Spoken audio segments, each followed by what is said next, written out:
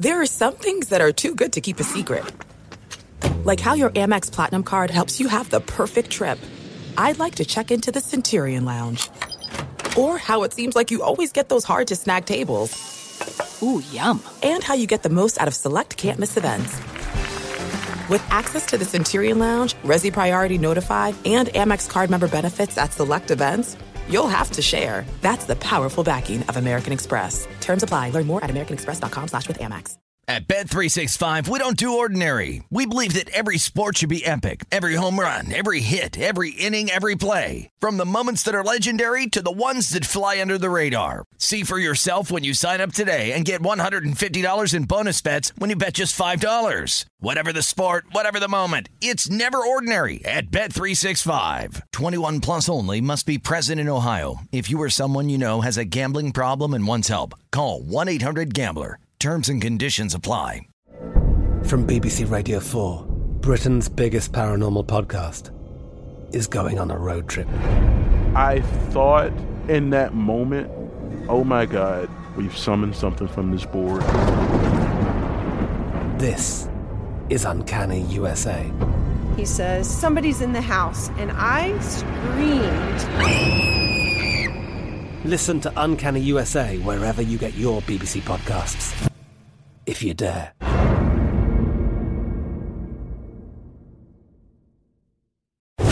Breaking down every game, every day in Major League Baseball, this is the Baseball Betting Show. Here is your host, Greg Peterson. Hey, warm up from the low. Welcome to lovely Las Vegas for the Baseball Betting Show with myself, Greg Peterson, now part of the VSiN Family Podcast. We've got a great podcast for you.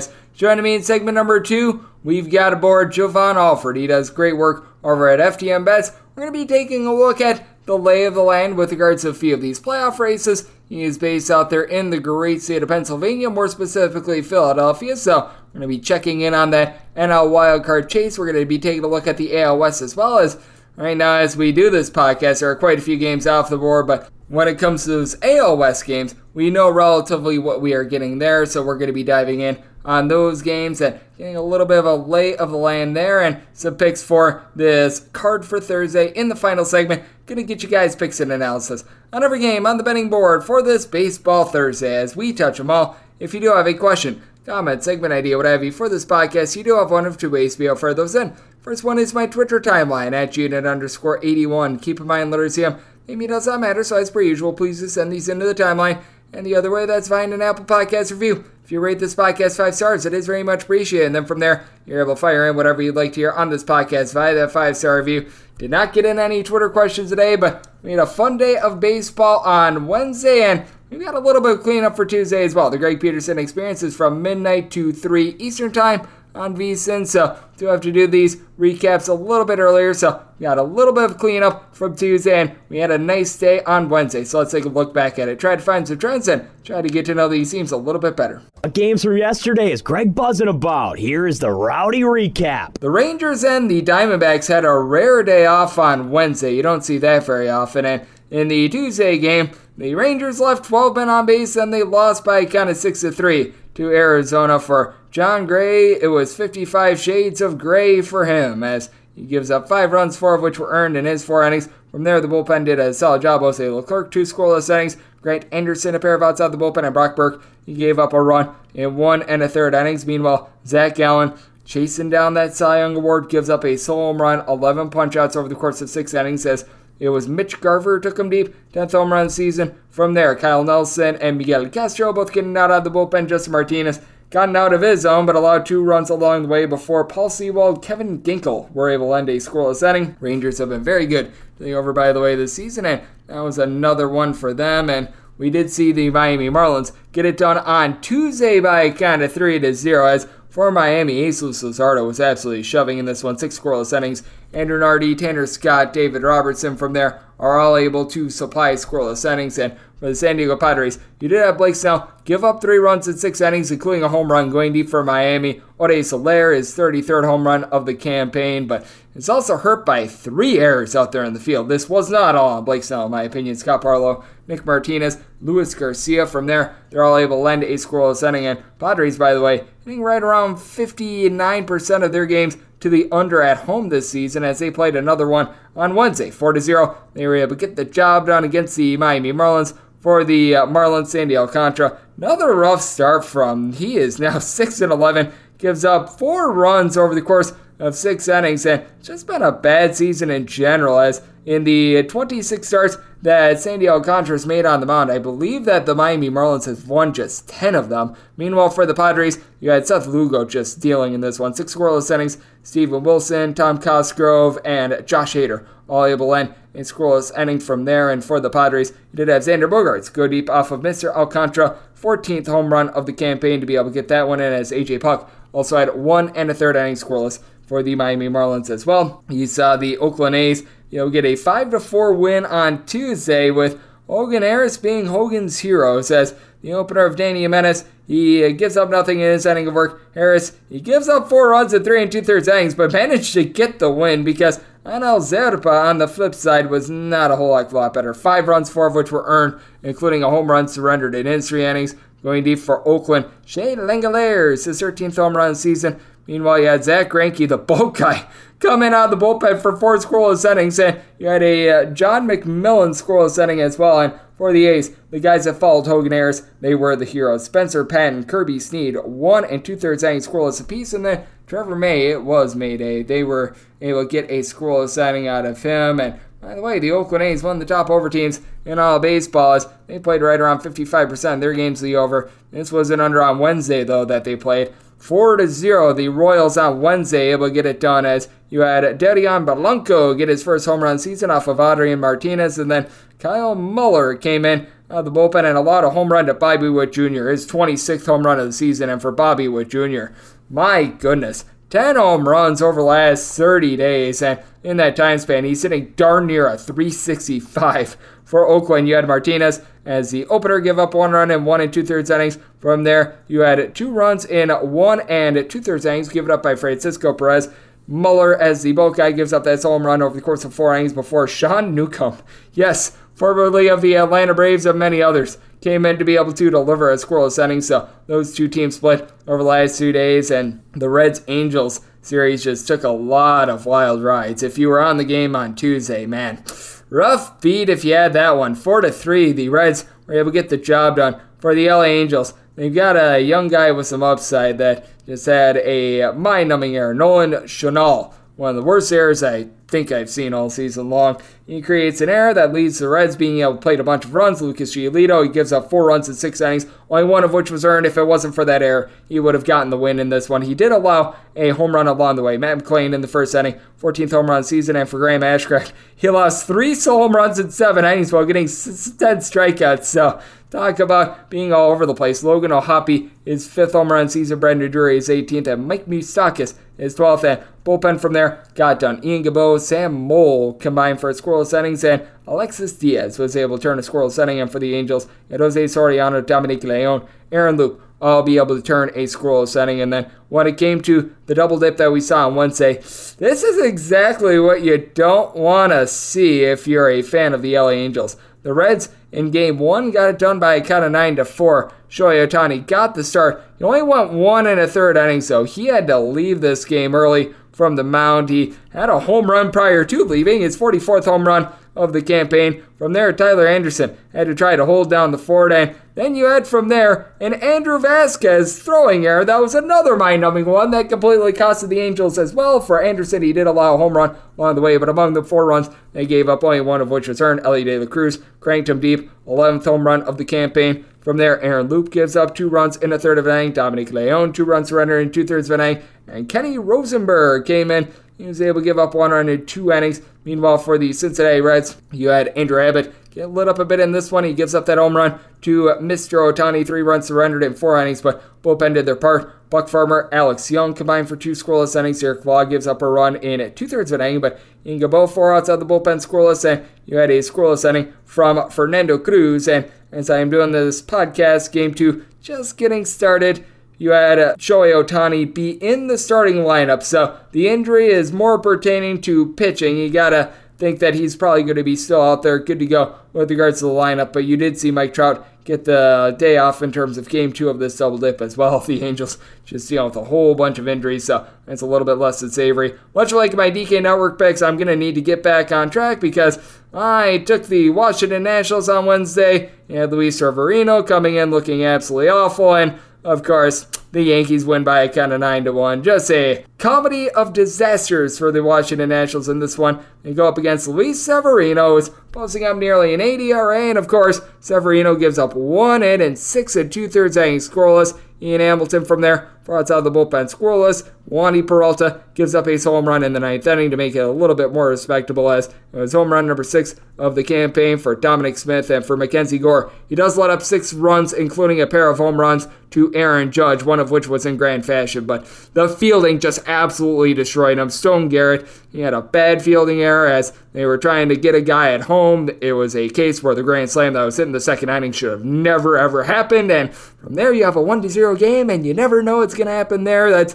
how thin the margins are in baseball, but you need to be better with these write-up picks. That's what I say, as you did have from there Jose Ferrer also give up 3 runs over the course of an inning, as you had Aaron Judge go for 3 home runs in this one. Yeah, the Washington Nationals should not be pitching to him so much. It is 25th, 26th, and 27th home runs of the campaign. DJ turned it up. LeMahieu also goes deep off of Ferrer. 9th home run of the season. You did have Andres Machado provide a scoreless inning, and Robert Garcia 2 scoreless innings. And for the Yankees, you had this team snap a 9-game losing streak, their longest since I believe 1982. The Baltimore Orioles just completely clobbered the Toronto Blue Jays 7-0 the final, as Kevin Gausman, not a bad performance here. 2 runs surrendered over the course of 6 innings. It was Trevor Richards that really gas-canned this game. He gives up 5 runs in 2/3 of an inning, including a home run. Going deep for Baltimore, Anthony Santander twice goes deep off of Gausman for 22 of the campaign, and then Richards for his 23rd home run of the season. You did have Bowden Francis getting out of the bullpen, and Genesis Cabrera a scoreless inning. Meanwhile, for Toronto,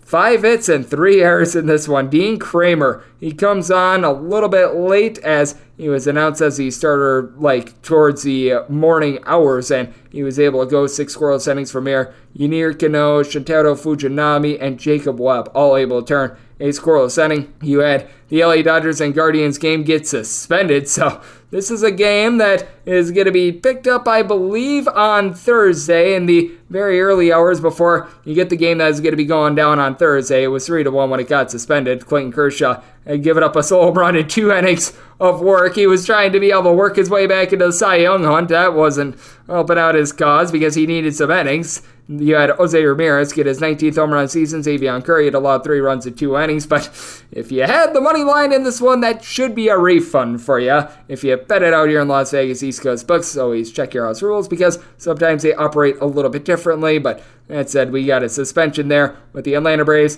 They suspended the New York Mets 1-game win streak, 7-0. They take down the Metropolitans. As for the Mets, nothing doing in this one. And Jose Quintana, I was thinking he was doing for some progression, and boy was he. 5 runs surrendered and 5 1/3 innings. Phil Bickford gives up 2 runs and 1 2/3 innings, including serving up a home run to Marcell Ozuna, 28th home run of the season. From there, you do get a scoreless inning out of Sean Reed Foley, and for Mr. Charlie Morton, 11 punch-outs, gives up 2 hits and 7 shutout innings. Michael Dunk and Kirby Yates from there. They're both able to turn a scoreless inning as well. The Tampa Bay Rays, they were able to get it done by kind of 6-5. If you, like me, had the Colorado Rockies money line, this one was brutal to say the least. As for the Colorado Rockies, another good start out of Austin Gomber. He gives up 3 runs over the course of 6 innings. This is now his 9th start in his last 11, which he's given up 3 runs or fewer. As for the Rays, pair of home runs, Isaac Paredes gets his 25th of the campaign, and Randy Arozarena, he gets his 20th. Meanwhile, for Aaron Savali, he gives up 3 runs over the course of 5 innings, including a home run to Elias Diaz, his 13th home run season. From there, Colin Boucher gives up 2 runs in 2/3 of an inning. You had Andrew Kittredge getting out of the bullpen, and the savior of the night for the Tampa Bay Rays, how about Jacob Lopez, turning 3 scoreless innings to be able to get this to extras. Pete Fairbanks, scoreless inning in the 10th inning, and for the Colorado Rockies, you had this bullpen unraveled. Justin Lawrence in the 9th inning allows 2 runs in an inning. Jake Bird, he goes 2 scoreless innings before Brent Suter allows the unearned run in the 10th inning that allowed the Tampa Bay Rays to be able to get that one to the window. Also being able to get to the window,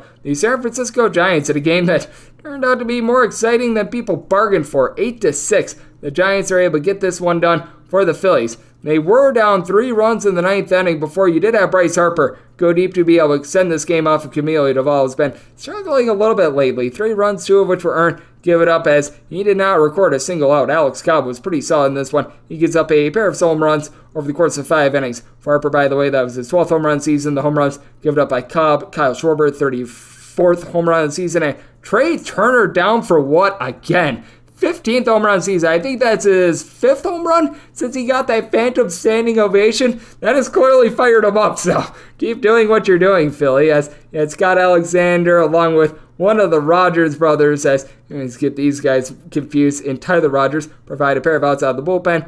Luke Jackson, Alex Wood, they both give you an out of the bullpen. The other Rogers brother, Taylor Rogers, he gives up an unearned run in the 10th inning and 2/3 of an inning before Ryan Walker was able to give you an out of the bullpen to get the save. And Jacob Junis, he gave a scoreless inning as well. Meanwhile, for the San Francisco Giants, they got a pair of home runs off of Michael Lorenzen. Paul DeJong, his 14th home run season and his 3rd team this year, by the way, and Wilber Flores, one guy that has been really hitting for the Giants here in the second half of the season. He gets his 18th for Michael Lorenzen, gives up 4 runs in 5 2/3 innings, including a pair of home runs. From there, Jeff Hoffman gives up a run in 2/3 inning. Matt Strahm was able to give you 5 outs out of the bullpen scoreless. Andrew Bellotti scoreless inning, and then Craig Kimbrell in the 10th. Right when you needed him, that's when he became the Craig Kimbrell of like 2 years ago. 3 runs, 2 of which were earned. Give it up in his inning of work. So the Giants, they are trying to be able to work their way back into that wild card chase. That was big for them. This was big for the Chicago Cubs. They take down the Detroit Tigers by a count of 6-4. By the way,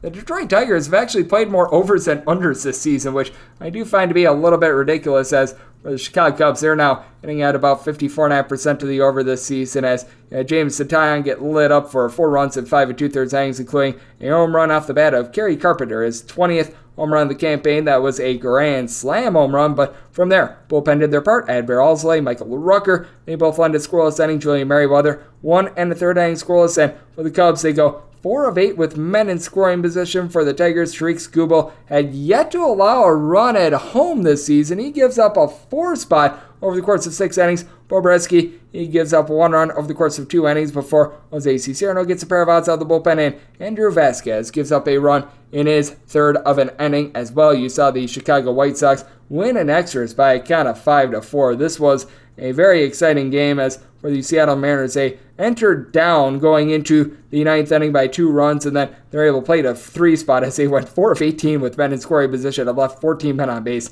in this one, as George Kirby allows 3 runs in 5 2/3 innings, including giving up a home run to Trace Thompson, his 6th home run of the campaign. From there, Trent Thornton gets it out of the bullpen. Luke Weaver, yes, the same Luke Weaver that was on the Cincinnati Reds before. 5 punch-outs and 2 scoreless innings before Andres Munoz goes into the game. He gives up a run in the 9th inning, and then Justin Topa gives up the unearned run in the 10th for the White Sox. Michael Kopech doesn't give a lot of length, but he goes 4 scoreless innings before Brian Shaw lends 2 scoreless. Aaron Bummer, he lived up to the name, giving up a run and an inning, and Gregory Santos in the 9th inning, the lone reliable bullpen piece for the White Sox, gave up 3 runs and 1 1/3 innings before you did have Sammy Peralta save the day with a scoreless inning in the 10th, and Edgar Navarro was able to give you a pair of outs out of the bullpen scoreless as well. The misery of the Pittsburgh Pirates continues. The St. Louis Cardinals, they're able to get a win by a count of 6-4. As Pittsburgh is actually your 2nd best over team in baseball right now. Not because of their hitting, though. As Zach Thompson, he gives up 2 runs over the course of 5 innings, including a home run to Cabrian Hayes, his 9th home run season. From there, you did have Jojo Romero come in for a 2-inning save, gave up 1 run along the way. Andre Palante gives up a run in 1 1/3 innings, and Drew Verhagen, he gets a pair of outs out of the bullpen scoreless for the St. Louis Cardinals, by the way. They win this game despite stranding 13 men on base. As for Pittsburgh, Luis Ortiz, this was not great. Gave up 5 runs and 5 walks in 3 1/3 innings. From there, everyone else did their part. Yohan Ramirez, 2 1/3 innings scoreless. You had Jose Hernandez get 4 outs out of the bullpen scoreless. Colin Selby, he gives up a run in 2 innings of work. But for the Pirates, they also left 10 men on base and went 0 of 9 with men in scoring position. So that was less than favorable to them. This was favorable for the Milwaukee Brewers. They get it done by a count of 8-7. Always note that Corbin Burns does not pitch the same at home as he does on the road.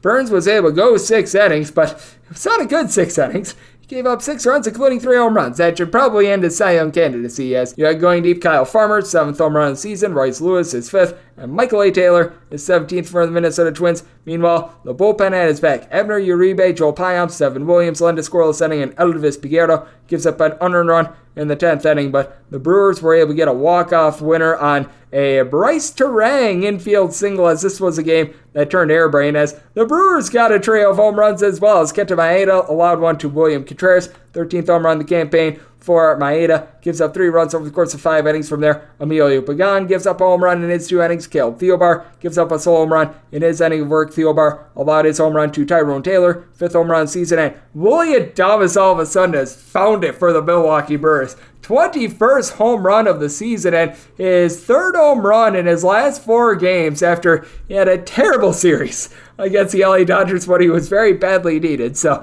there's that. From there, you did have Griffin Jax be able to give you a scoreless inning, and then Yohan Duran, he pitched a scoreless 9th inning, and then in the 10th inning, they left him out there, and he gave up 200 runs, was completely doomed by his fielding, and then this is one game that I'm going to need to clean up on the podcast tomorrow. Red Sox and Astros currently tied up 4-4 as they are going into the 7th inning. Chris Sale, he gave up 4 runs over the course of 5 innings, including a home run to Martin Maldonado, 10th home run of the season. Jose Urquidy gives up 4 runs in 4 2/3 innings, so home runs surrendered, but these teams are in their bullpens, and for the Astros, this has been the top team with regards to runs per game in the American League since the beginning of the month of June. So very interesting note there, and if you are taking a look at the game of baseball, we have seen a lot of unders over the last 30 days, but if you look at the last 7, scoring has been seeing a little bit of an uptick. Over the last 7 days, we've got 43 overs at 35 unders. That's a 55% hit rate to the over, with favorites in this time span not doing great. 42 and 37 straight up on the money line, though I will say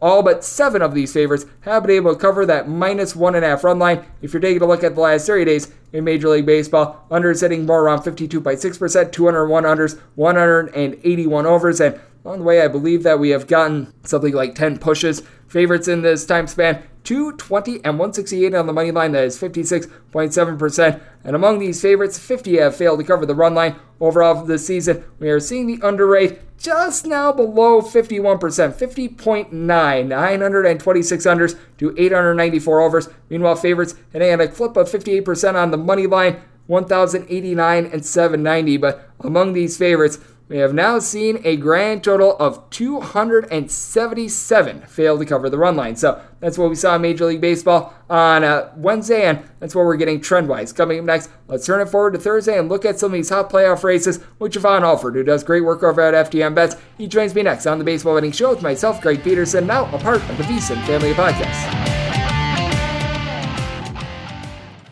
This is it. We've got an Amex Platinum Pro on our hands, ladies and gentlemen. We haven't seen anyone relax like this before in the Centurion Lounge.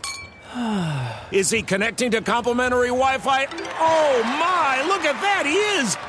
And you will not believe where he's going next. The Amex dedicated card member entrance for the win! Unbelievable! When you get travel perks with Amex Platinum, you're part of the action. That's the powerful backing of American Express. Terms apply. Learn more at americanexpress.com/withAmex. At Bet365, we don't do ordinary. We believe that every sport should be epic. Every home run, every hit, every inning, every play. From the moments that are legendary to the ones that fly under the radar. Whether it's a walk-off grand slam or a base hit to center field. Whatever the sport, whatever the moment. It's never ordinary at Bet365. 21 plus only. Must be present in Ohio. If you or someone you know has a gambling problem and wants help, call 1-800-GAMBLER.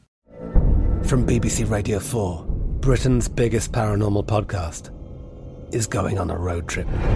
I thought in that moment, oh my God, we've summoned something from this board. This is Uncanny USA. He says, somebody's in the house, and I screamed. Listen to Uncanny USA wherever you get your BBC podcasts, if you dare.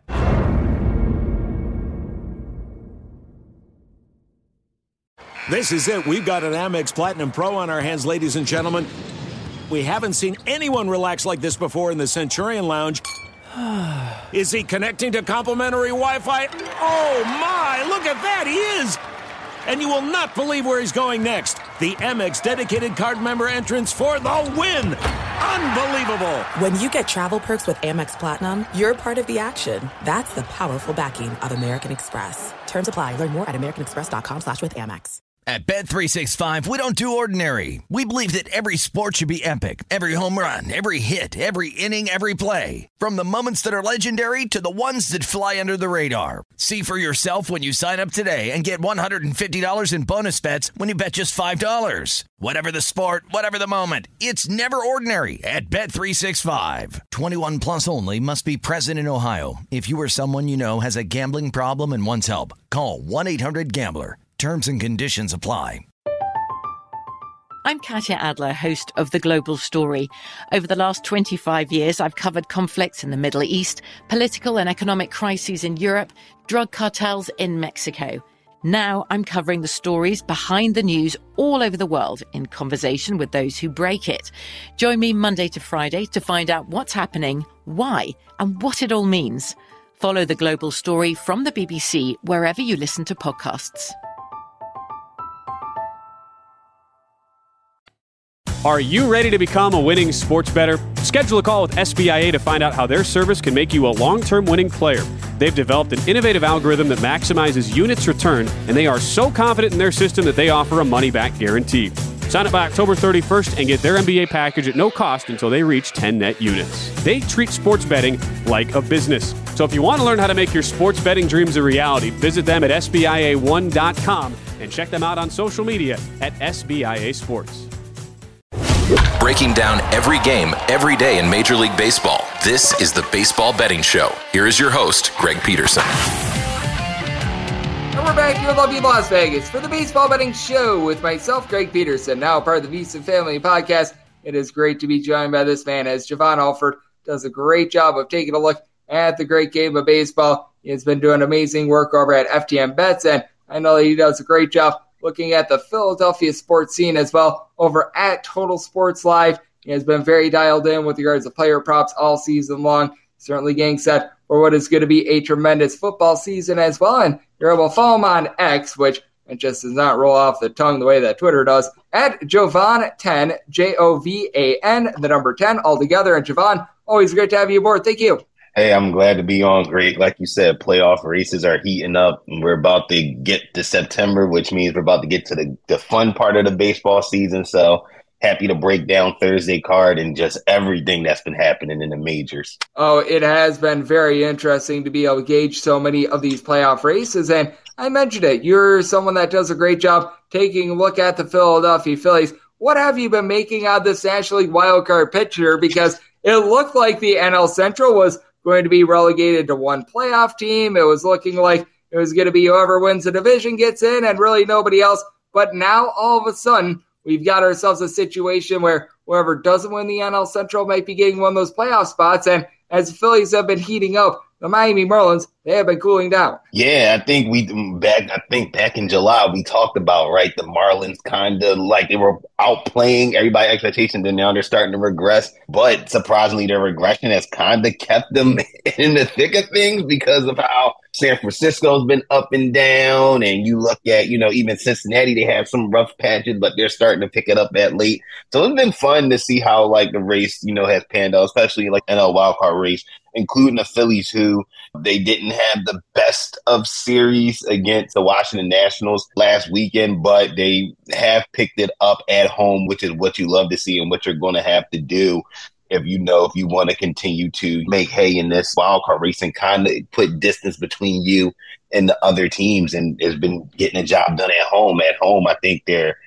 12 games over 500 at home, if I'm not mistaken. They're doing their job at home, and I think that's going to be the key for them. They added Michael Lorenzen at the trade deadline, to help push their rotation to a 6-man rotation, giving everybody else an extra day of rest. So you hope that works for them, because this team, Trey Turner, is starting to turn it around. Ever since that Royal Series, they're starting to turn it around, starting to pick it up offensively, which is a good sign in September, because they're going to need their big backs. They're not going to need the Marshes and the Bohms and the Stocks, who we know they're going to do what they're going to do. It's going to be the Harpers, the Schwarbers, the Castellanos, Real Mutos, and Trey Turners, to take this team to elevate them to the next level. And hopefully, like you said, hold on to that top wild card spot, because if you're the Phillies, that's the goal right now. can you hold on to that top spot in the wild card? Because you do have that team in Chicago, the Cubs, who are lurking and playing really good baseball as of late. Yeah, it has been so much fun to be able to take a look at these races, and I obviously think that the one in the AL West, it has gotten hot and heavy as well. As Javon Alford does great work over at FDM Bets. He is joining me right here on the Baseball Betting Show, and with the Seattle Mariners, they did drop that game on Wednesday, but all in all, they have been really the hottest team in the American League over the last few weeks, and I think that whole AL West is interesting as well because you got the team that won the World Series in the Houston Astros. They've been playing some good baseball recently. The Rangers have been a little bit all over the place with the fact that they took a bit of a losing streak, got swept by the Brewers last weekend. I take a look at that whole AL West, and I think that is something worth noting as well because I think that all three of those teams can be very dangerous if they are able to make it to March or if they are able to make it to October. Oh, yeah, definitely. When you look at just those three teams, I mean, there's so many great players, great pitchers on all those teams. Texas has kind of been that front runner for most of the season. They added Jordan Montgomery at the deadline, who's been really good for them. But offensively, we know that they got the bats where they can put up runs in a blink of an eye. You know, Houston, they're always going to be there. The veteran squad, added Verlander, and they just continue to win and play, you know, good baseball. Granted, they haven't been great in extra innings this year, 1-7. However, they've been able to do their job, you know, specifically in the division where they're, 26-17, which, again, what you love to see and what you have to do if you want to keep racing. I think the Mariners, probably are the biggest surprise because we looked for the deadline and was wondering what will this team be? What will they become? What will they do? Can they kind of muster some type of energy if they were going to get back into this race? And surprisingly, they have, and I got to give credit to them. Things didn't look bleak for them during and before the deadline, but they've been able to rip off, a lot of good wins, taking care of business against the Royals, which we always say, right, when it comes to good teams, can you beat the bad teams? They did that, right? Taking 3 out of 4 against the Royals. And then going up against the Astros, man, just sweeping them in 3 games in Houston, which is huge when you're talking about when we get into September. And you're going to need those wins. Getting these wins right now against a team like Houston is huge. And then against the White Sox, taking 2 out of 3, again, handling business. Would you love to get that sweep? Yeah, but again, you're taking care of business against the White Sox, the Royals. You beat the Astros. You sweep them in 3. They're doing everything that they can and that they need to do. And if they can continue to keep this up with Julio Rodriguez playing at the level that he's been playing at, it's going to be fun to see how that West shakes out because it's going to be anybody's ball game. And then whoever does it, make it, whoever doesn't win the division, you're going to be sitting in the wild card, which is pretty stacked too with, Boston and Toronto kind of sitting there as well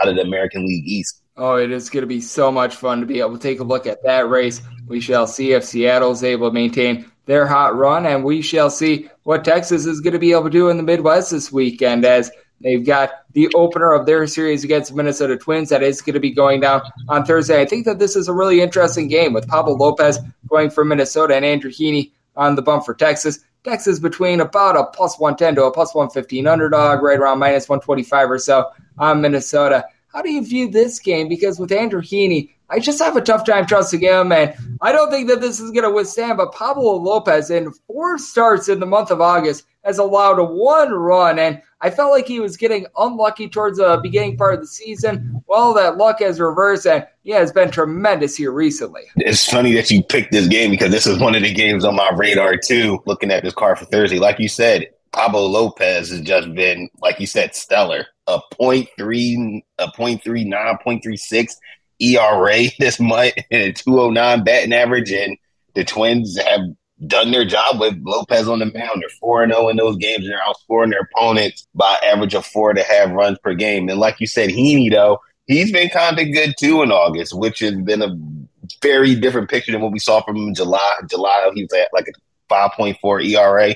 This month, he's at 2.16, which is very good sign. However, we've got to put this in asterisk. You look at his last start against the Brewers, he allowed 7 hits, 3 earned runs, and only 3 2/3 innings pitched and 84 pitches. This Twins offense has been kind of pedestrian, strike out a lot, don't put up a lot of runs.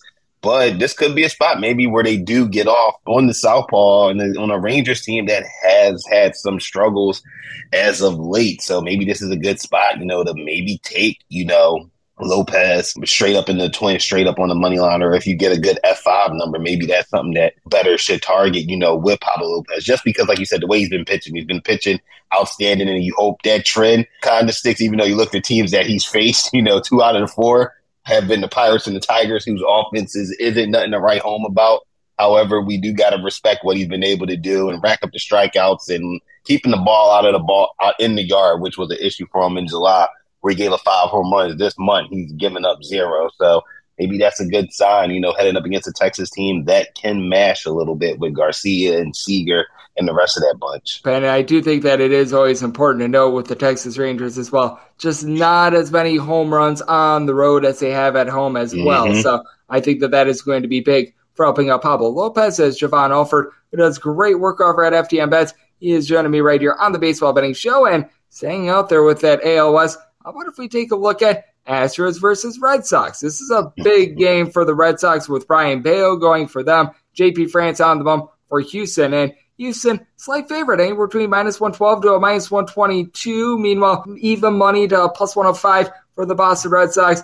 Where do you stand on this one? Because with JP France, he's actually been tremendous post-All-Star break for the Astros. I just fear that this is sort of a run / sort of a, shall we say, streak that has been built on sand a little bit. Not too much of a strikeout guy. Feels like he's been very lucky on balls in play. And for Bayo, I anticipate a little bit of regression with him as well. So I take a look at this 9, and even though both of these guys have stellar ERAs and things of that nature, the advanced numbers tell me that we should be expecting some runs in this one. Yeah, I definitely agree. I think we do see some runs being put up in this game. And like you said, our guy Bayo, he started out well, but kind of like you said, hitting that regression a little bit. Just in July, 5.48 ERA. This month, only a 3.86 ERA, but you just look at he's getting hit around a lot. He's allowed 29 hits this month. And granted, last start, he gave up 6, only 1 earned runs against the Yankee squad. It's not a great Yankee squad as it is this year again, but you're going up against a Houston squad that can put up numbers and put up runs in bunches. So I expect Houston to be able to put up some numbers against them just because 4.05 ERA on the road. I think he has a 7 ERA during the day too, which I know that's hard to quantify because you don't know how many starts the guys really had during the day to really quantify that number. But 7 ERA during the day is a little bit concerning. Like you said, France, he's not really a strikeout guy. And like you said, he had 7 against Seattle. We know Seattle strikes out a ton. However, he does get hit around too a little bit because he's predominantly a fly ball pitcher. We look at just his last 5 starts, he has over 11 fly ball hots. So again, Red Sox can mash too, and they can put up some numbers. And you got Devers, you got Yoshida, you got Casas, you got all those guys. Like you said, that over could hit, especially with these 2 guys.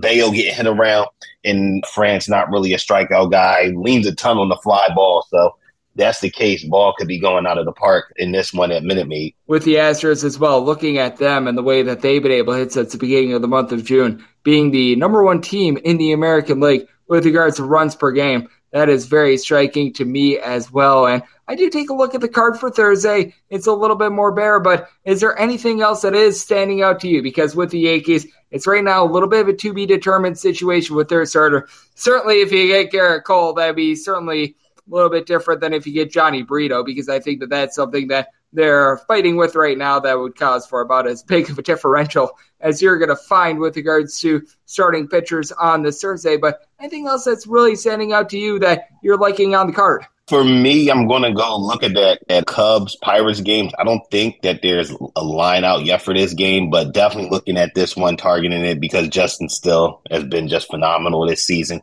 14-3, 2.80 ERA. Cubs 6-0 against the Pirates this season.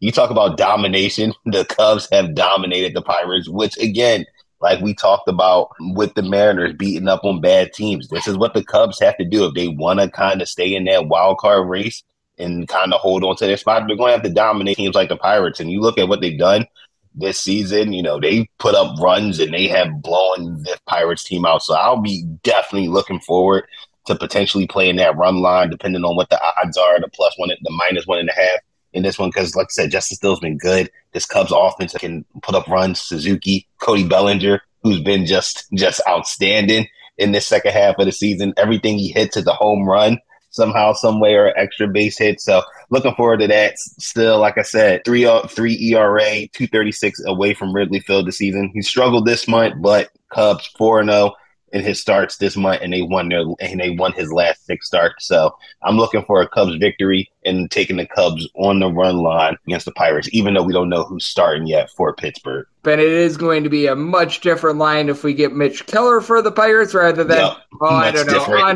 Andre Jackson, who I always like to call Andre 3000 Jackson, personally. So that is something to be able to take a look at. But Justin Steele, he has been the man of Steele all season long, and a man that has been doing a tremendous job of taking a look at baseball all season long is you, Javon. You do tremendous work over at FTN Bets. I know you're getting set for the football season over at Total Sports Live, and I know you're out there in the Philadelphia area. Just feels like things never, ever end with the Philadelphia 76ers and James Harden as well. So it is a gift that keeps on giving for you. Let the good people at home know it's all on tap for you and how people can follow along on social media and other platforms. Yeah, you're right about that. The Sixers are the gift that keeps on giving. Can't wait for college basketball to kind of wipe away the Sixers for this during the winter months. But yeah, people can follow me on Twitter or X, as you said, on X at Jovan Ted. Then you can check out my work, FTN Bets, with college football season starting. A lot of best bets. Got some futures bets now on the bet tracker as well over FTN Bets. And then, like you said, TotalSportsLive.com, Total Sports Live podcast on all your streaming platforms. That's how you can get in reach with me and follow along. Jovan does a tremendous job with all of his bets, taking a look at a lot of player props, doing a great job taking a look at the entire baseball card, and every single time he joins this podcast, always lends tremendous insights. Big thanks to Jovan for joining me on the Baseball Betting Show, now part of the VSiN Family Podcast. Coming up next, it is that time of the podcast to give you picks and analysis on every game on the betting board for this Baseball Thursday as we touch them all. There are some things that are too good to keep a secret. Like how your Amex Platinum card helps you have the perfect trip. I'd like to check into the Centurion Lounge. Or how it seems like you always get those hard-to-snag tables. Ooh, yum. And how you get the most out of select can't-miss events. With access to the Centurion Lounge, Resi Priority Notified, and Amex card member benefits at select events, you'll have to share. That's the powerful backing of American Express. Terms apply. Learn more at americanexpress.com/withAmex. At Bet365, we don't do ordinary. We believe that every sport should be epic. Every home run, every hit, every inning, every play. From the moments that are legendary to the ones that fly under the radar. Whether it's a walk-off grand slam or a base hit to center field. Whatever the sport, whatever the moment. It's never ordinary at Bet365. 21 plus only. Must be present in Ohio. If you or someone you know has a gambling problem and wants help, call 1-800-GAMBLER. I'm Katya Adler, host of The Global Story. Over the last 25 years, I've covered conflicts in the Middle East, political and economic crises in Europe, drug cartels in Mexico. Now I'm covering the stories behind the news all over the world in conversation with those who break it. Join me Monday to Friday to find out what's happening, why, and what it all means. Follow The Global Story from the BBC wherever you listen to podcasts. This is it. We've got an Amex Platinum Pro on our hands, ladies and gentlemen. We haven't seen anyone relax like this before in the Centurion Lounge. Is he connecting to complimentary Wi-Fi? Oh, my! Look at that! He is! And you will not believe where he's going next. The Amex dedicated card member entrance for the win! Unbelievable! When you get travel perks with Amex Platinum, you're part of the action. That's the powerful backing of American Express. Terms apply. Learn more at americanexpress.com/withAmex. At Bet365, we don't do ordinary. We believe that every sport should be epic. Every home run, every hit, every inning, every play. From the moments that are legendary to the ones that fly under the radar. See for yourself when you sign up today and get $150 in bonus bets when you bet just $5. Whatever the sport, whatever the moment, it's never ordinary at Bet365. 21 plus only. Must be present in Ohio. If you or someone you know has a gambling problem and wants help, call 1-800-GAMBLER. Terms and conditions apply. I'm Katya Adler, host of The Global Story. Over the last 25 years, I've covered conflicts in the Middle East, political and economic crises in Europe, drug cartels in Mexico. Now I'm covering the stories behind the news all over the world in conversation with those who break it. Join me Monday to Friday to find out what's happening, why, and what it all means. Follow The Global Story from the BBC wherever you listen to podcasts. There are some things that are too good to keep a secret.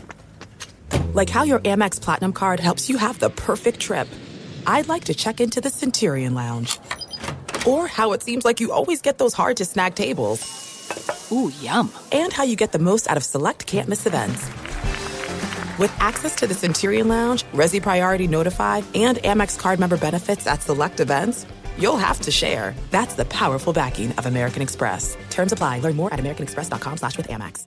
At Bet365, we don't do ordinary. We believe that every sport should be epic. Every home run, every hit, every inning, every play. From the moments that are legendary to the ones that fly under the radar. See for yourself when you sign up today and get $150 in bonus bets when you bet just $5. Whatever the sport, whatever the moment, it's never ordinary at Bet365. 21 plus only. Must be present in Ohio. If you or someone you know has a gambling problem and wants help, call 1-800-GAMBLER. Terms and conditions apply.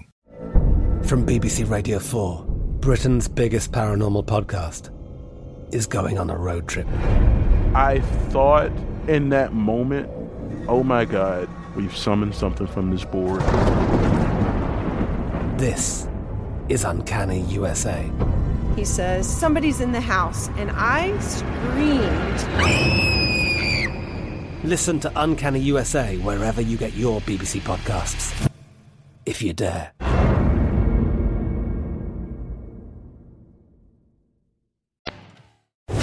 Breaking down every game, every day in Major League Baseball, this is the Baseball Betting Show. Here is your host, Greg Peterson. And we're back here in lovely Las Vegas for the Baseball Betting Show with myself, Greg Peterson, now part of the VSiN Family Podcast. It is always great to get Jovan Alford aboard. He does tremendous work taking a look at the great game of baseball, has been doing a tremendous job on the player prop market over there at FTN Bets. Does a tremendous job over at Total Sports Live and the Total Sports Live podcast, taking a look at all things Philadelphia sports. And I know that he, much like myself, getting set for the football season as well. So big thanks to Jovan for joining me in the last segment. Now it is that time of the podcast. I give you picks and analysis on every game on the betting board for this Baseball Thursday as we touch them all. If a game is listed on the betting board, Greg has a side and a total on it, so it is time to touch them all. Do note that as per usual, any changes that are made to these plays will be listed up on my Twitter feed at GNet_81. We are going to be going in the Las Vegas rotation order. This is where we go with the National League games first, then the American League games. Any interleague games, those are going to be at the bottom. That'll keep things all nice, neat, clean, and easy. So without further ado, let's dive in on this first game that is presently off the board. 901, 902 on the betting board. It is the Chicago Cubs on the road facing off against the Pittsburgh Pirates. We do know that it is going to be the man of steel, Justin Steele, who's going to be on the bump for the Cubs. As of right now, it is to be determined for the Pittsburgh Pirates. I am seeing conflicting reports as to whether or not it's going to be Mitch Keller or Andre 3000 Jackson. I was setting this as if it was going to be Mitch Keller, Justin Steele being a minus 147 favorite. If this is Andre 3000 Jackson, this rises by at least 30 cents, if not more. You're probably staring at the neighborhood of about a minus 180 or so on the Cubs, at which point I'd be willing to lay about a minus 112 to a minus 115 on that Cubs run line. With like an Andre 3000 Jackson, something like that for the Pirates, I'd be needing in the neighborhood about a plus 175 to a plus 180. If it's Mitch Keller, once again, more around that plus 145 range, then I'd be willing to take a look at the Pittsburgh Pirates, and it does vary quite a bit because Mitch Keller has been able to get right around 10.5 strikeouts per 9 innings, has had struggles recently, but all in all, he looks like a top-of-the-rotation guy. Meanwhile, if you get Andre 3000 Jackson, this pretty much turns into a pseudo bullpen game. He has pitched 4 1/3 innings or less in every one of his starts, and for Jackson has logged 7 home runs in 30 1/3 innings, and then from there, you're looking at guys be able to piecemeal things together. Now, the one thing I will say credit where credit is due for the Pittsburgh Pirates, this has not been a terrible bullpen for them. If you take a look at the last 3 days and what they've been able to do with their bullpen, they've been a little bit above average with regards to that ERA, ranking right around 14th in the league with that regard. Though the Cubs, they've been able to do a solid job with their bullpen as well. 8th in the league with regards to bullpen ERA over the last 3 days for the Pirates. If you're able to get to the likes of a David Benner, who's been a very good closer, Yohan Ramirez, along with Jose Hernandez, who've dealt with injuries, they're back in the fold. That will be able to help this team out. Both of those guys have a sub-375 ERA. Meanwhile, for the Cubs, you've had Michael Fulmer be a little bit all over the place this year, but Adbert Alzolay has been absolutely tremendous in this bullpen. I do think that eventually Danny Palencia is going to be a good bullpen piece, but he's been a little bit rough as well, but been able to get some good innings out of Mark Leiter Jr. and Jose Cuas. Since he's come over from the Royals, has posted up right around a 1 ERA. The biggest thing for the Cubs, though, is that they just have all sorts of balance with regards to this lineup. Every single guy in this lineup, they just hit. There are some nights where 8 out of their 9 players have north of a 325 on base, and they've got a really good balance of power, as you've got Patrick Wisdom, Dansby Swanson, Cody Bellinger, Christopher Morel, all with between 19 to 20 home runs exiting the game on Wednesday. You've got Ian Happ, who's been able to give you about a 360 on base. Mike Tauchman is good out there in the field. He does a good job being able to move the line when he needed to look to Miguel Amaya along with Yan Gomes at the catcher spot. They've been able to do a solid job as well. And for Cody Bellinger, since the beginning of the month of July, he's been one of the best men at just being able to move the line, get on base, and all baseball. And you just don't have that right now with the Pittsburgh Pirates. Since the beginning of the month of May, this team is averaging right around about 3.8 runs per contest. That is the worst mark in the National League. Jack Swinitsky has really been your main matcher this year. He's been able to supply 21 home runs, but since the All-Star break, this guy is hitting below $150. It's been absolutely terrible. Brian Reynolds, he hits for about 270. He's been able to slug out 18 home runs, so he's been able to do a relatively solid job on that front. But top to bottom, the Pittsburgh Pirates, they just can't hit against righties. They're hitting a 232 against right-handed starters, and for Justin Steele, he has been absolutely tremendous. Now, he is a lefty, but the Pirates also hit right around about a 241 to a 242 against lefties as well. So, in terms of both splits, this team has been absolutely awful. And for Justin Steele, he's been a man of consistency. The last time he allowed more than 3 earned runs at a start, you have to go back to Memorial Day. The 26th of May, that was just before Memorial Day. That's the last time he's allowed more than 3 earned runs at a start. There's been a few starts where he's allowed more than 3 runs, but they were unearned runs. That start against the Atlanta Braves does come to mind, but he's been able to do a tremendous job being able to keep the ball in the yard. He's giving up about 0.7 home runs per 9 innings, has been rock solid at home, has been rock solid on the road, 3 ERA on the road, giving up less than 2 walks per 9 innings. So if you do get something like Andre Jackson versus Justin Steele, I'd be willing to lay about a minus 115 on that Cubs run line, and this would be a situation to where an 8 or less, I would be taking a look at the over, and an 8.5 or higher to the under if it is Steele against Jackson, something like that. Against Keller, 7.5 or less to the over, 8 or higher to the under. 903, 904 on the betting board. The Cincinnati Reds, yes, we are on to Cincinnati. They're onto the road. They're facing off against the Arizona Diamondbacks as Merrill Kelly gets the start for the Snakes, and Brandon Williamson is on the bump for Cincinnati. Plus 140 to plus 148 is your number on the Reds. Between minus 155 to a minus 168 is your number on Arizona. 9 is the total. The over and the under are both at minus 110. It's up by total at 9.3. I'm going to be willing to take a look at the over. Got someone to Brandon Williamson whose fielding independent does not quite match up with the ERA. And credit where credit is due for Brandon Williamson. He has been able to pick it up after he did not look set for the big leagues in his first few starts. He's been able to come along for the ride as he has given up now 2 runs or fewer in 3 out of his last 5 starts. But he's got a fielding independent of a 476 compared to a 447 ERA. Getting about 8 strikeouts at 3.3 walks per 9 innings. A big kryptonite for him has been the deep ball, giving up a right around about 1.4 home runs per 9 innings. For Brandon Williamson, he's been able to do an okay job on the road, 479 road ERA, and he's actually giving up more like 1 home run per 9 innings when he is on the road. But clearly, he's not doing as good of a job with regards to his command, about a 1.7 strikeout to walk ratio when he is on the road as well. So that is a tad bit of an issue. And then you do take a look at the flip side. Merrill Kelly has been able to do a great job of being able to up his swing and miss stuff. He is just over 9 strikeouts per 9 innings thus far this season. And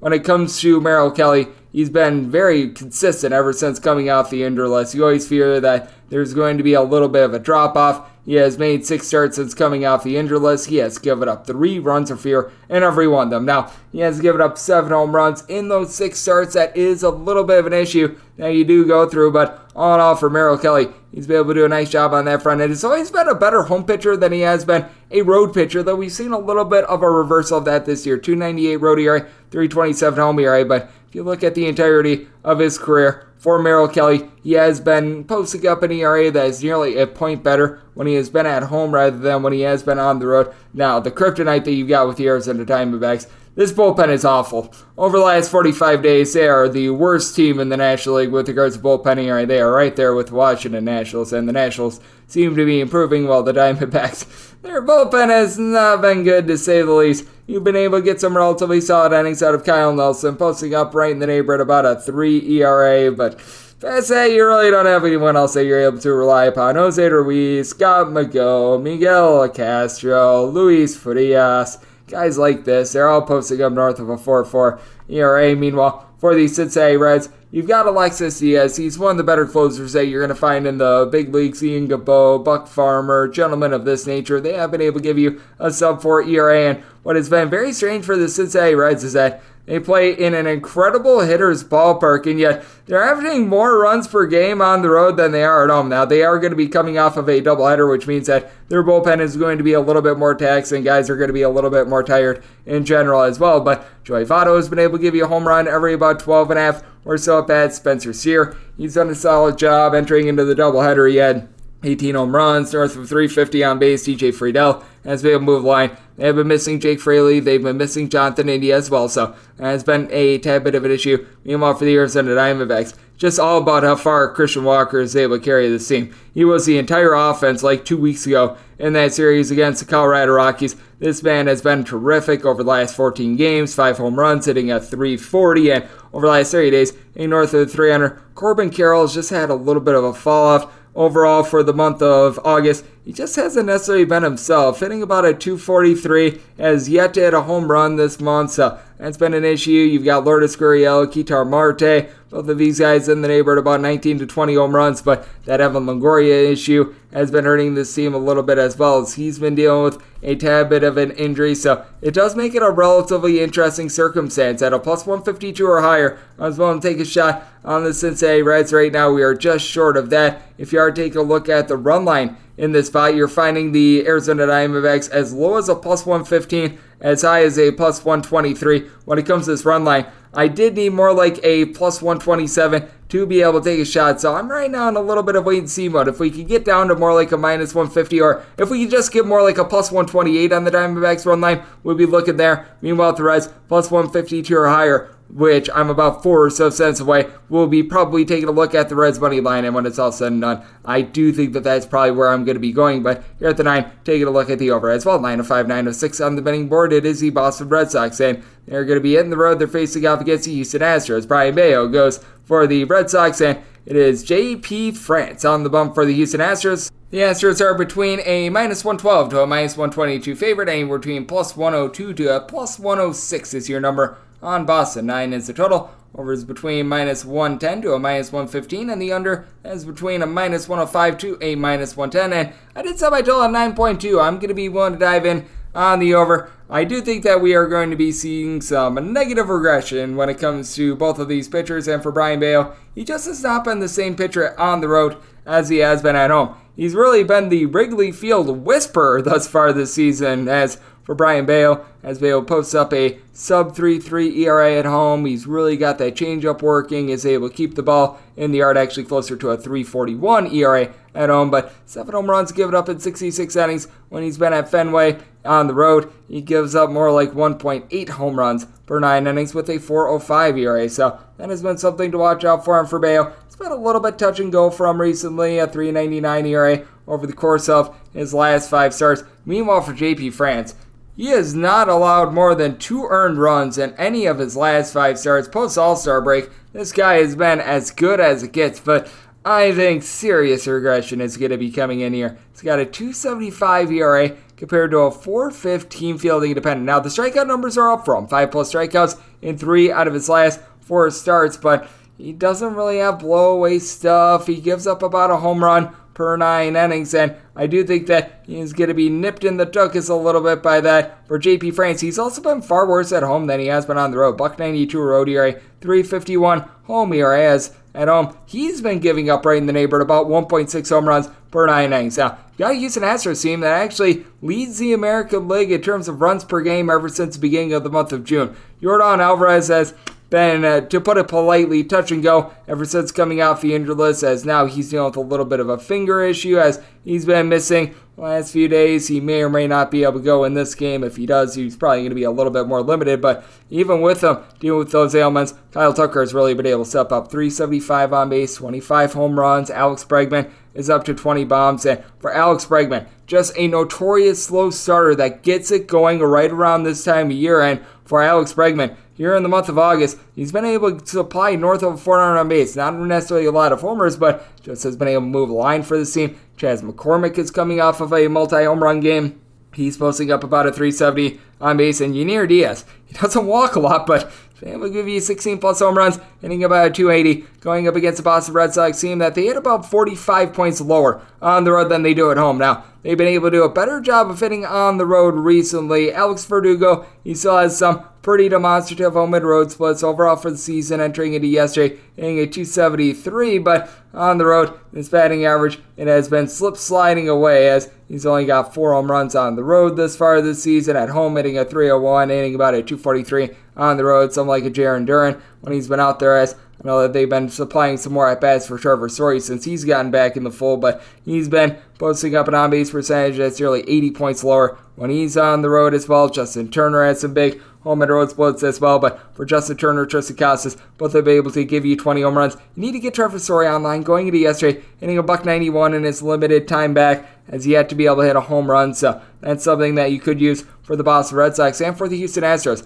You do have a little bit of better bullpen in this ordeal as well. The Red Sox, they're about a league average bullpen. I like what Brandon Bernardino, Josh Winkowski have been able to do for this bullpen, and Kenley Jansen has been quite trustworthy thus far this season. As I say that, he probably is going to blow something, but when it comes to Houston Astros, still a top 7 team with regards to bullpen ERA, likes of Hector Neris, Brian Abreu, ever since he's come over, Kendall Braveman, Phil Maton, Ryan Presley. These are all guys giving you a sub-305 ERA, and I do think that with the Houston Astros, they should be able to get to Bay, who's been having his issues on the road, but quite frankly, I do think that both of these pitchers do in for a little bit of regression. So at the 9, I'm going to be willing to take a look at the over, set my total more around a 9.2 to a 9.3, and with the Astros, set my money line at a -131 on them. So looking at the Astros, and I am going to be taking a look at this 9 over, 907, 908 on the betting board. It is the Toronto Blue Jays. They throw their facing off against the Baltimore Orioles as Jose Barrios goes for the Blue Jays, and it is to be determined who is on the bump for the Baltimore Orioles. I was thinking it was going to be Dean Kramer, and Kramer, he turned out to have to start yesterday, so that made for some moving parts. That is why we currently have a TBD situation with the Baltimore Orioles. Would not be surprised if we see someone like a Cole Irvin. I believe that his last start came over the weekend, so I do have to think that he's a candidate for stepping up in this one. It was supposed to be Captain Jack Flaherty, by the way, who was going to be going for the start on Wednesday, but he got scratched because he was dealing with, and I air quotes here, general soreness, and if he would get Jack Flaherty, I'd be probably setting this more around about a -125 with the Orioles. If you do get someone like I was mentioning with Cole Irvin, probably close to a pick-em, perhaps set the Blue Jays as a very slight favorite, as with Kramer versus Barrios, I was making this a -124 on the Orioles with a total to wear 9 or less, was looking at the over 9.5 prior to the under, not thinking that that total is going to be fluctuating too much regardless of who goes out there, but the money line, it is a little bit of a question mark because with Jose Barrios, he's always had his very demonstrative home and road splits throughout his entire career. If you look at Jose Barrios, this dates back all the way to his time with the Minnesota Twins. His ERA is about 1.3 points higher when he is on the road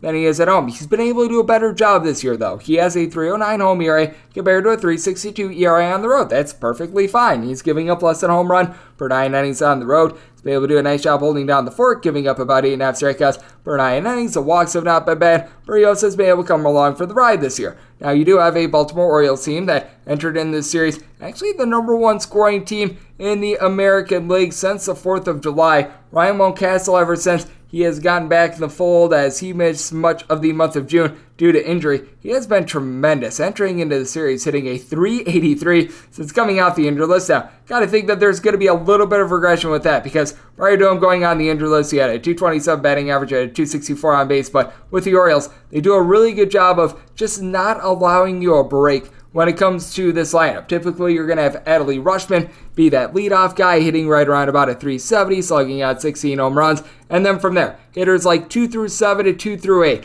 Like, all but one of them are going to have an on-base percentage hovering in the neighborhood about a .310 to a .340. Really nobody that's a lot higher. Really nobody that's a lot lower either. And they do a nice job of platooning with regards to home and road splits as well, because they do have a lot of depth that they're able to utilize. You're able to throw like Yurman Urias one night, Ryan O'Hearn the next night. So they've done a good job mixing and matching to get Cedric Mullins, who does a great job of being able to steal some bases, back in the fold as well. And for the Toronto Blue Jays, it's been interesting to gauge this offense, as they've really been hurt negatively by their home ballpark this year. They're averaging about 0.6 runs per game less when they are at home rather than when they are on the road. And now they've got Bo Bichette back in the fold. He's been able to supply 18 home runs, hitting at .320. And that said, you do have a lot of guys that they're just sort of sitting in that neighborhood, about a .335 to a .345, .350-ish with regards to their on-base percentage. Bo Bichette, by the way, he's got right around about a .350 on base, but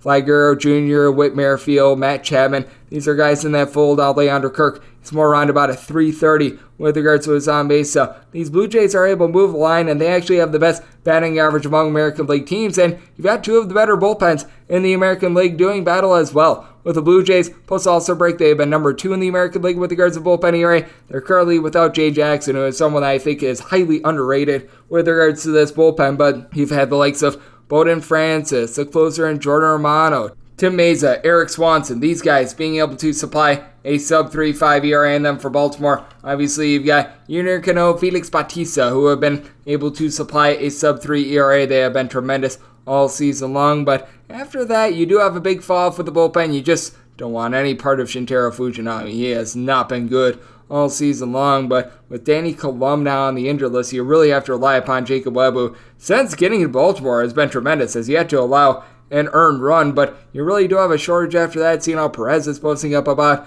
a .380 ERA along with Mike Baumann, but you don't have a lot past that. So if you do get Jose Barrios going up against someone like a Cole Irvin, something like that, it's probably going to be a spot where I would set this close to a pick on perhaps the Blue Jays as a very, very slight favorite. If you do get someone like Jack Flaherty, because he got scratched from his start yesterday, I would be setting the Orioles more in that -125 to -130 range, but a lot is dependent upon that. And then with regards to the total, whether it is like Flaherty, whether it is Cole Irvin, most likely going to be a case where 9 or less is going to be taking a look at the over 9.5 higher to the under. 9 to 9, 9-10 is going to be the DK Network right-up pick, as we've got the Minnesota Twins, and they're going to be playing us the Walker Texas Rangers, as Pablo Lopez goes for the Twins, and Andrew Heaney is on the bump for the Rangers. The Rangers find themselves as underdogs between +110 to +116. Meanwhile, between -123 to -130 is your number on Minnesota. Total on this game is 8.5 to 8. On the 8, over is -125. The under is +105 on the 8.5. Under is between -115 to a -120. And the over is between -105 to even money. And right up is going to be on the Twins. Want to go really up to about a -138, -139 with regards to this money line for Pablo Lopez. He has just been mowing them down. He has made 4 starts thus far this month, giving up 1 run. He was getting so stinking unlucky towards being part of the season. Every time I would watch him, all these Texas Leaguers, all these just farty balls, what have you, they would all be falling on him. And yes, I just use the term farty balls, but I mean, for Pablo Lopez, he just had everything going against him. Now things are just really clicking. He has given up 3 walks, 1 run in 25 innings thus far this month. He has really been able to just get the Twins a victory in general as well. You take a look at things ever since really the latter half of the month of June, since his last start in the month of June. The team has won 7-2 in his last 9 starts with Pablo Lopez. He's got a .351 ERA compared to about a .319 fielding independent this year, getting 11 strikeouts and 2.3 walks per 9 innings. He's been pitching well all season long. Meanwhile, for Andrew Heaney, 4.27 ERA, right around a 4.70 fielding independent. Home and road splits very equal. 4.30 home ERA, 4.23 road ERA, but he gives up the deep ball on the road, giving up 1.8 home runs per 9 innings, and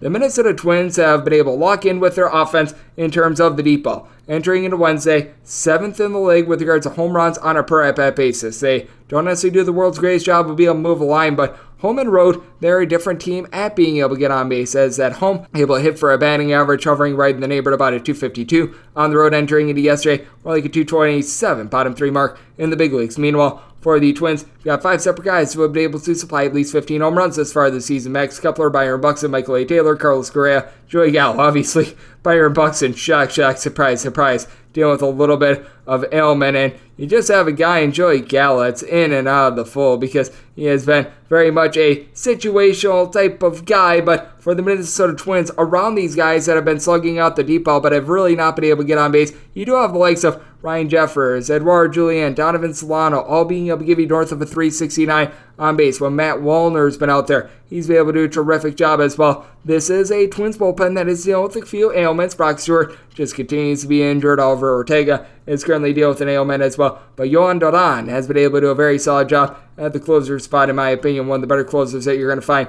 in the big leagues. Kale Theobar comes off the injured list. He and Duran have been able to give you a sub-2.8 ERA, and you've been able to have the likes of Emilio Pagan, Griffin Jax give you a sub-3.5 ERA. Twins overall for the season, right around league average with regards to their bullpen ERA. And for the Texas Rangers, they are 24th. I believe that their bullpen is a little bit better than this, as you've got some top-flight guys like Jose Leclerc, obviously the closer in Will Smith, Brock Burke, guys like this have been relatively solid, though Will Smith's ERA has been getting jiggy with it. He's now north of a 4.1 with regards to that ERA. And for the Texas Rangers, this is a top-scoring team in the American League, but they don't necessarily hit the same when they are on the road rather than when they are at home. Now, for the Texas Rangers, when they want to, they can throw out there a lineup of 9 guys, which are all hitting at least a 252. I mean, you just take a look at it. Mitch Garver, Josh Young, Travis Jankowski, Marcus Semien, Nate Lowe, all in between a 274 to a 280, and the only guy that doesn't have a double-figure amount of homers, that'd be Travis Jankowski. I mean, these guys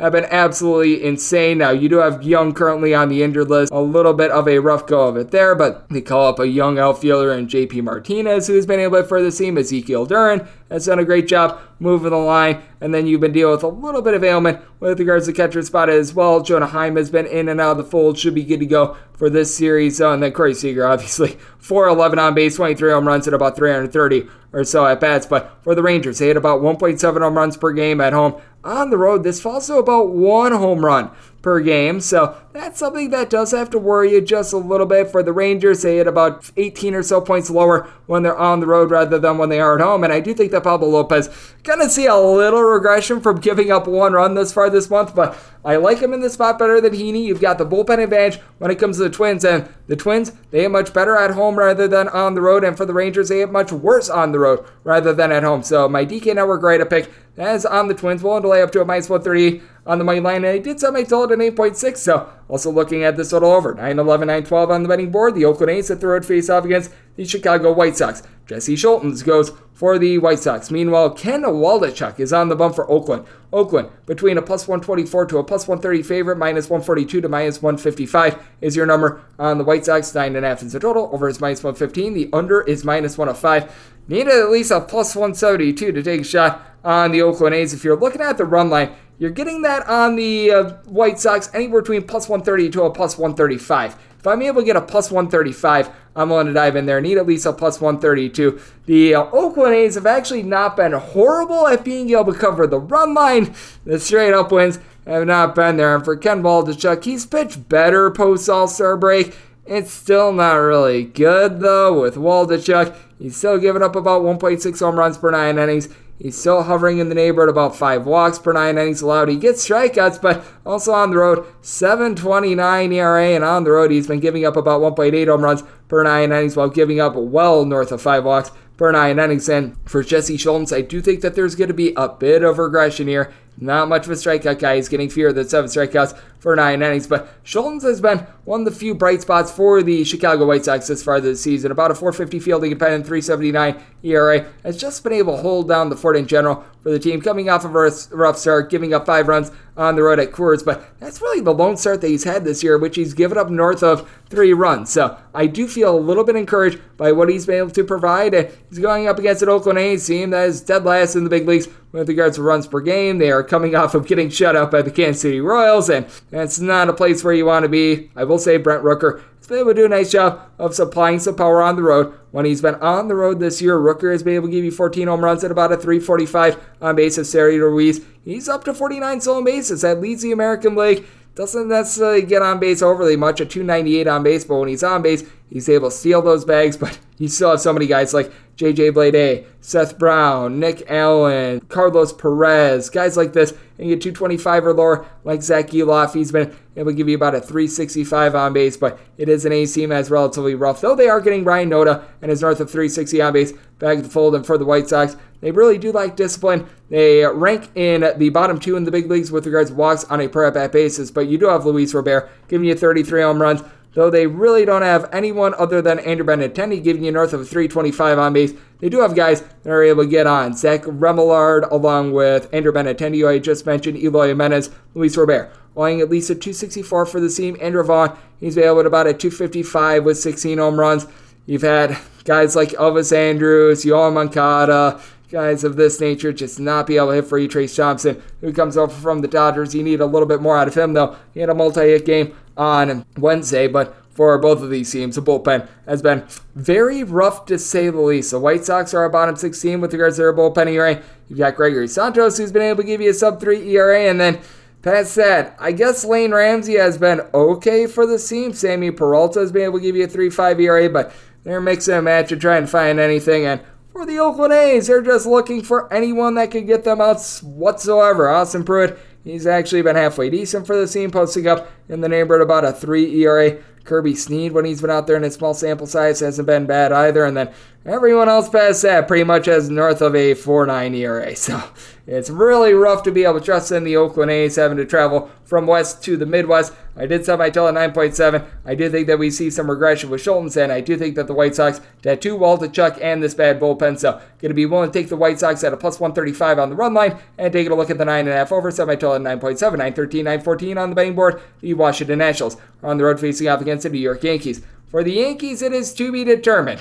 It's either going to be Garrett Cole or Johnny Brito. So you've got a wide range there. Meanwhile, it is going to be Patrick Corbin, who is going to be on the bump for the Washington Nationals. So this is a game that's off the board. If you do get Garrett Cole for the Yankees, I'm setting them right around about a minus 220 on the money line. I'd be willing to lay in the neighborhood about a minus 115 on that run line. If it's Johnny Brito, this is slashed by 60 cents. Maybe even more. What is very interesting is that when Patrick Corbin has been on the mound, the Washington Nationals have actually made you quite a bit of money thus far this season, which is absolutely ridiculous. And for the New York Yankees, they finally busted out of their swoon yesterday. They were the beneficiary of some Washington Nationals errors, and you had Aaron Judge hit a pair of home runs, including a grand slam. But I think that the book is out on the New York Yankees. Just avoid Aaron Judge at all costs, and you should be fine, as other than Aaron Judge, you had one guy in the starting lineup yesterday that entered into the game with north of a 320 on base. That'd be Gleyber Torres. He's done his part. He's been able to give you 19 home runs, as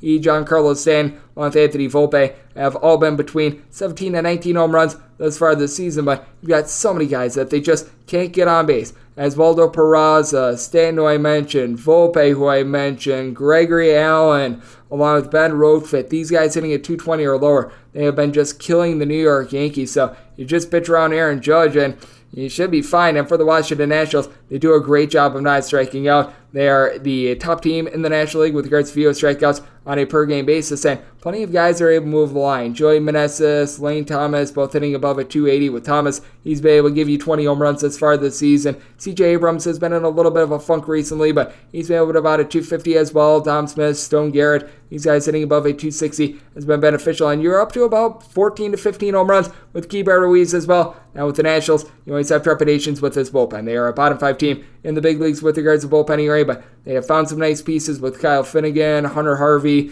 along with Andres Machado, and I do think that for Patrick Corbin, he is very fortunate that he's been able to cash as many tickets as he has been able to for you, because though he is been a little bit less unlucky this year than he was a season ago, because part of the reason why he was a big fade last season is that just everything went wrong for him. He was pitching really bad, but at the same time as well, there were some things that did not break his way. It has 6.31 ERA, but a 4.83 fielding dependent. His fielding dependent is actually higher this year. His strikeout numbers are down to about 6 strikeouts per 9 innings. Doesn't walk a ton of guys, 2.8 walks per 9 innings, but still giving up 1.6 home runs per 9 innings. He's just been a little bit less unlucky as far as the season. Meanwhile, for the Yankees, if you get Gerrit Cole, recognize that he's coming off of a rough start against the Boston Red Sox, but he has been absolutely tremendous for the team. And if you get Johnny Brito, you're getting a little bit of a roll of the dice there, but with the New York Yankees, if you do get Brito, at the very least, you back him up with the number one bullpen with regards to ERA. It's been a little bit topsy-turvy for them recently, but you saw plenty of guys like Clay Holmes, Wandy Peralta, Tommy Kahnle, Ian Hamilton,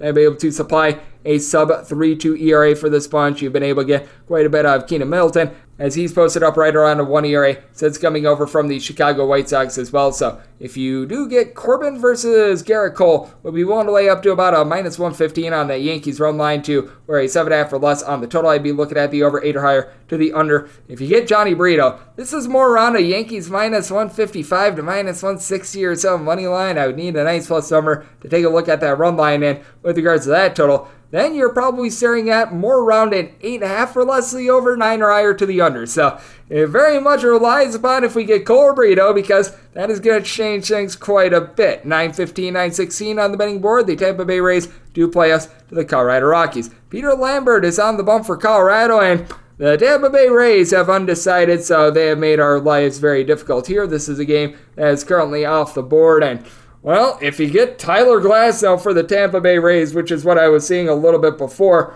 Rays should be a mondo favorite. I set them at a minus 268 if they are able to get Tyler Glasnow out there on the field. If you don't get Tyler Glasnow and you get a bullpen game, this is going to be shrunk by north of 70 cents. This is very much reliant upon what we do get on that front, as Zach Eflin is lined up for Friday. So very interesting to see what the Tampa Bay Rays do here. But if you do get the poo-poo platter of pitchers against Peter Lambert, probably would be staring at the Rays in the neighborhood of a $2 favorite, as the Rays, they've had to use quite a few bullpen pieces recently, but they have been able to do a good job of being able to mix and match, and that's just what the Rays do. And if they're able to get just enough to be able to get into those trustworthy bullpen guys, and I'm talking about Colin Pouchet, Sharon Armstrong, Pete Fairbanks, Jason Adam, these guys that have been able to supply a sub-3 ERA, that's big, and they've done a good job of mixing and matching with Jake Diekman and Robert Stevenson. A pair of guys that they pulled off the scrap heap. They've been able to get a sub-3.25 ERA out of those guys as well, but you just need a little bit of length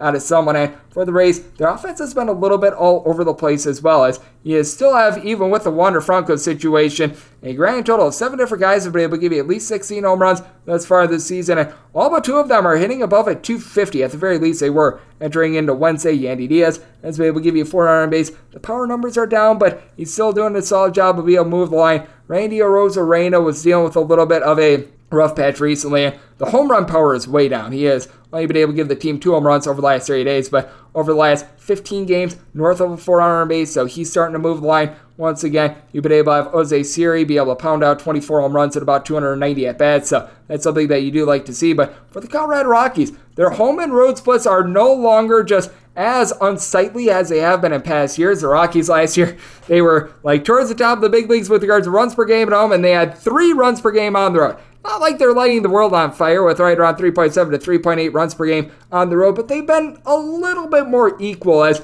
you've been able to have some of these young guys be able to rise up. Someone like Nolan Jones has been able to give you a 355 on base. He's been able to do a solid job pounding out a double-figure amount of homers. Brendan Rodgers, they have trotted him back up there to the big leagues.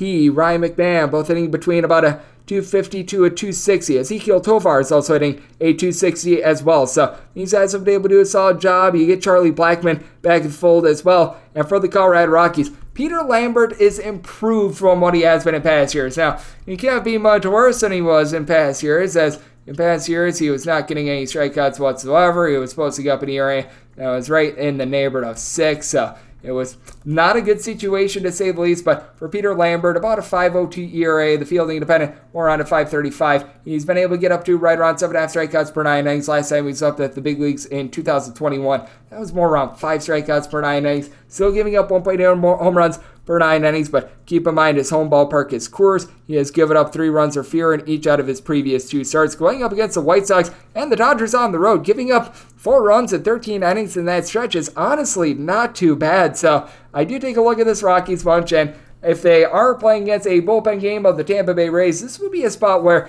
a 8 or less, I'd be taking a look at the over an 8.5 or higher to the under. If we see a really bad Rays game, I might be willing to push it up to an 8.5 or less to the over, 9 or higher to the under, but I'm thinking 8 or less to the over. And with regards to the Rockies, we'll be setting them more around a $2 underdog plus $2 or higher against a Rays bullpen game. I'd be willing to back them. If you get Tyler Glasnow for some reason, we'll be willing to lay up to about a minus 138 on that Rays run line, and we'll be setting them closer to a minus 270. And we wrap things up with 9-17, 9-18 on the betting board. The LA Dodgers, they hit their other facing off against the Cleveland Guardians. We do know that it's going to be Gavin Williams who's going to be on the bump for the Guardians.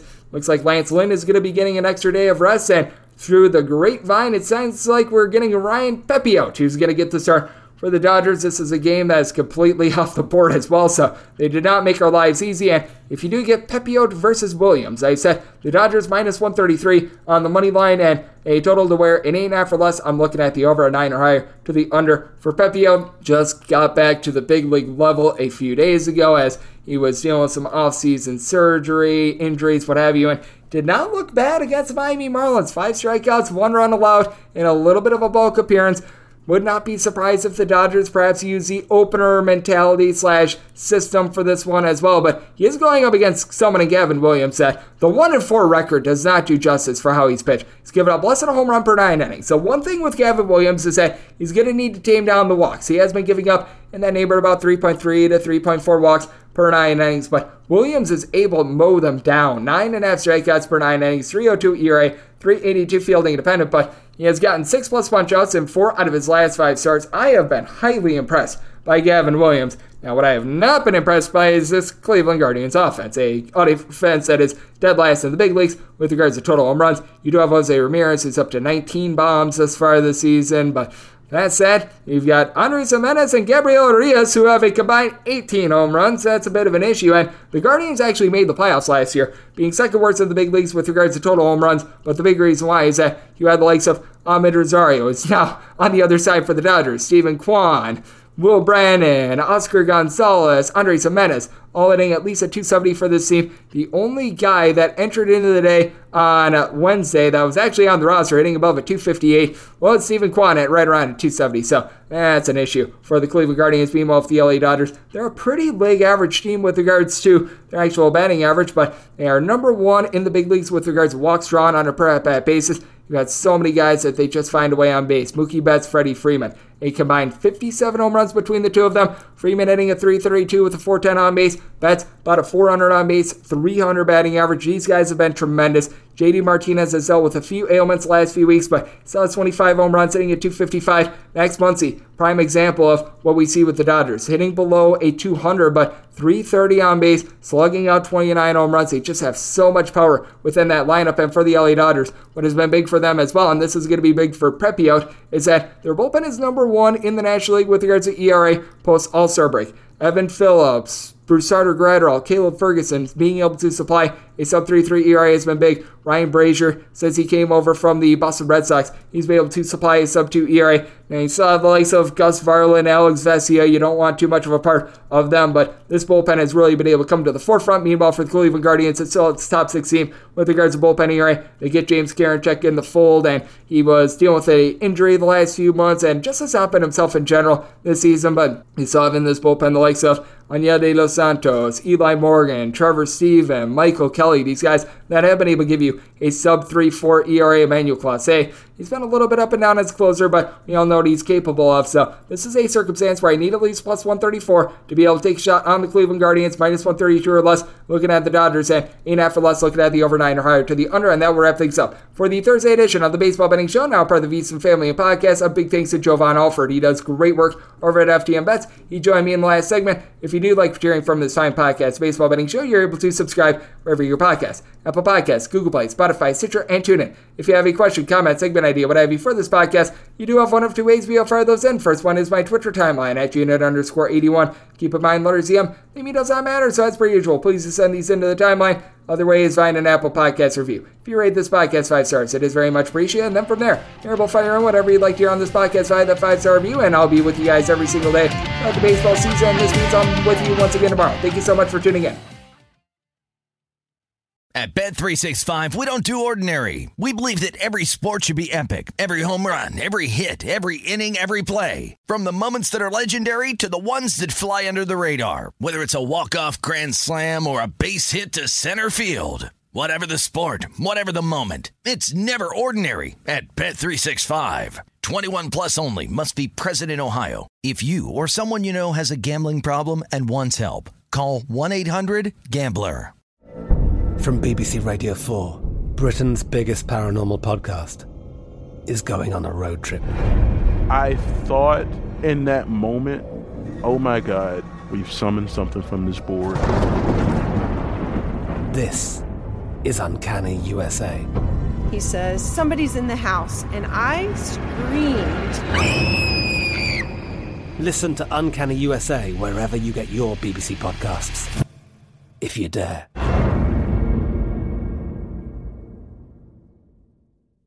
There's no distance too far for the perfect trip. Hi, checking in for... Or the perfect table. Hey, where are you? Coming! And when you get access to Resi Priority Notify with your Amex Platinum card... Hey, this looks amazing! I'm so glad you made it. And travel benefits at fine hotels and resorts booked through Amex Travel, it's worth the trip. That's the powerful backing of American Express. Terms apply. Learn more at americanexpress.com/withAmex.